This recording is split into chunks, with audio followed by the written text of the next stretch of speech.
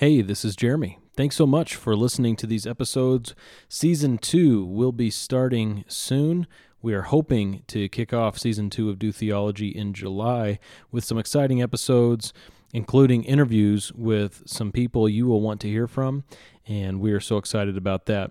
In the meantime, we're going to keep rolling along with some conversations, theological conversations I had with a young Mormon, Latter-day Saint.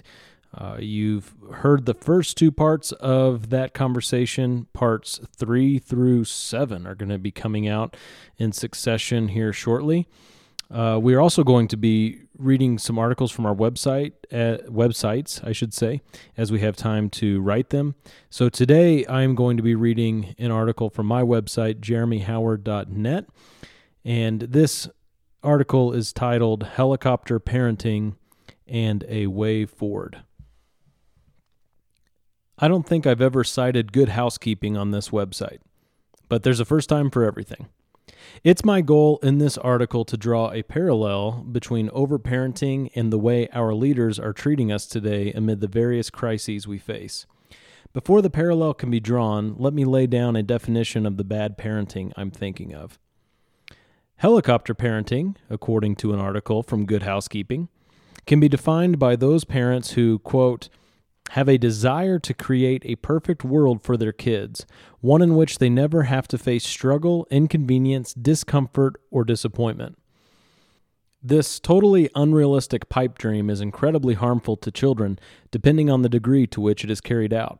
In fact, the same article goes on to say this: when parental supervision is too close, you run the risk of cutting your kids off from important life experiences, starting at a young age.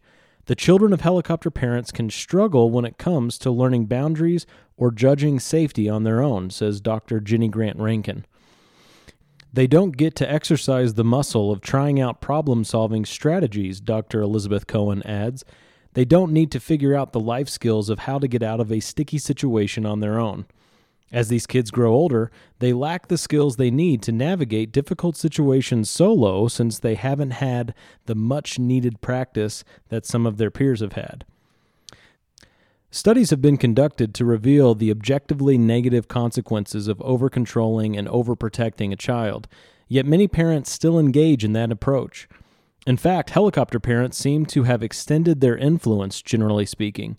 Grown men and women in their 20s, 30s, and even 40s can be known to rely on mom and dad for stability and protection. They're hardly independent, and they're certainly not world-tested.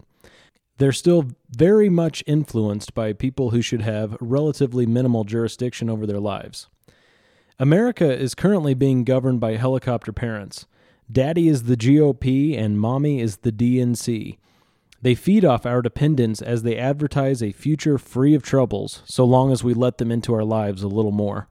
Our federal government can fix our finances, systematize our safety, and bring up our babies. They can give us a future and a hope. These are lies. No government, a collection of fallen human beings, could provide for us what God alone can offer. True, genuine blessings of peace and prosperity can only exist in this sin-riddled world by the permission and direction of God. All good that can happen in this world happens in spite of us, not because of us. When God sees fit to bring glory to His name by allowing His creation some freedom and happiness instead of harsh judgment, it is an act of divine grace. Consider John 16:33, in which Jesus made this promise to His disciples that still applies for Christians today. He said, "In the world you will have tribulation, but take courage, I have overcome the world." For another relevant promise from Jesus, see John 12:8. The church in America is witnessing firsthand a time of tribulation that will be remembered in history books for decades to come. Cities are burning and businesses are closing. Churches are locked up and criminals roam free. Many are living in a state of elevated fear. And in the midst of the chaos, our parents are hovering nervously, panicking even, full of worry that they might lose the control they've worked so hard to keep. Mommy and Daddy are divorced in this analogy, and they're competing with one another for our allegiance, that we might want to stay with them full time and rely on them for that car we want when we're old enough. That pandemic, That happened on Dad's watch. Go find your mom and she'll take care of you. Mom? She's the reason we have these riots and all that looting. Stick with Dad and you'll be safe. Lies. The way out of this mess is not to relinquish our responsibilities and stewardship to a fake parent, but rather to lean wholly on the Heavenly Father who truly heals our wounds, protects our souls, and cleans our hearts. We must place the full weight of our dependence on His Word, the truth, so that we can understand the times and the proper solutions to life's problems.